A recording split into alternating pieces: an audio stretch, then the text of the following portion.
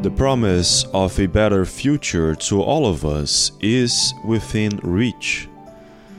In the Old Testament, we learn from the examples of the Jewish that we need to always have in our sight the hope that God gives to all of us.